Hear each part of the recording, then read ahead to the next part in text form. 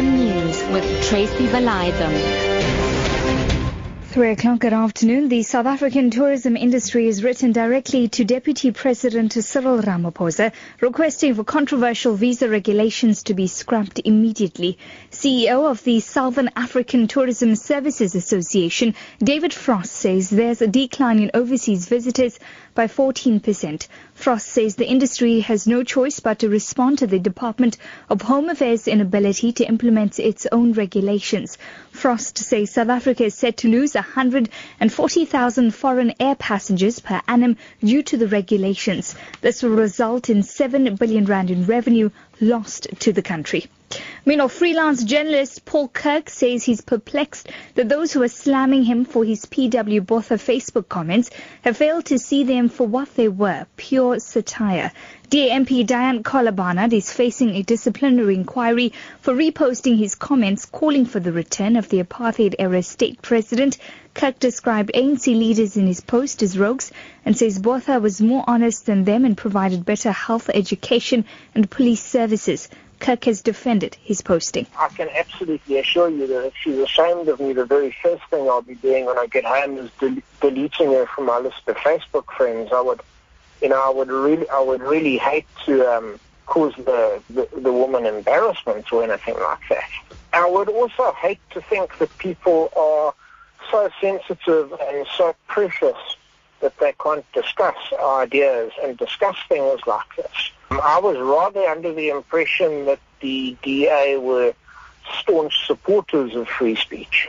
The Institute of Security Studies has applauded the South African Police Service for promoting 14,000 constable and sergeants. SAPS has set aside 580 million rand for the promotions.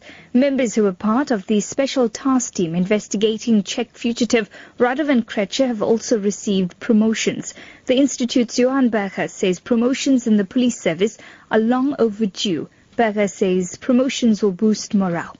I think it is long overdue that these police officers who have been in their respective ranks, in this specific instance for more than a decade, I think it is absolutely appropriate that they are rewarded, those who qualify, for their service in the police service and the long years they have been serving in those ranks. And I think this is a good way of rewarding them. And also when we keep in mind that with promotion comes salary improvements, I think what this may do is it may lift morale. Fighting is continuing between Afghan forces and Taliban militants in Kunduz, despite claims by the government that it has retaken control of the city. Eyewitnesses say battles are raging from street to street.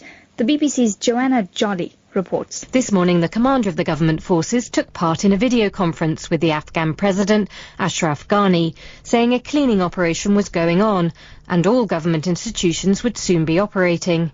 But eyewitnesses' reports say intense street fighting is taking place, and the Taliban say they are still in control of most of the city and surrounding districts.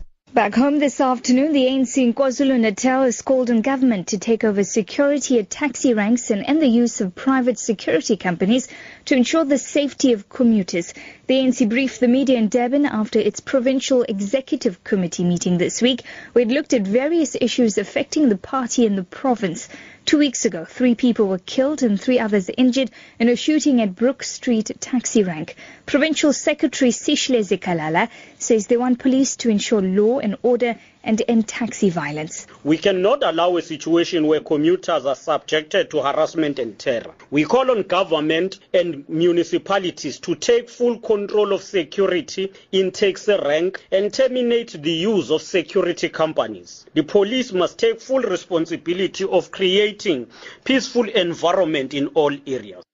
Your top story this hour, the South African tourism industry has written directly to Deputy President Cyril Ramaphosa requesting for controversial visa regulations to be scrapped immediately. For Lotus FM News, I'm Tracy Valaydham. I'll be back with more news details at 4.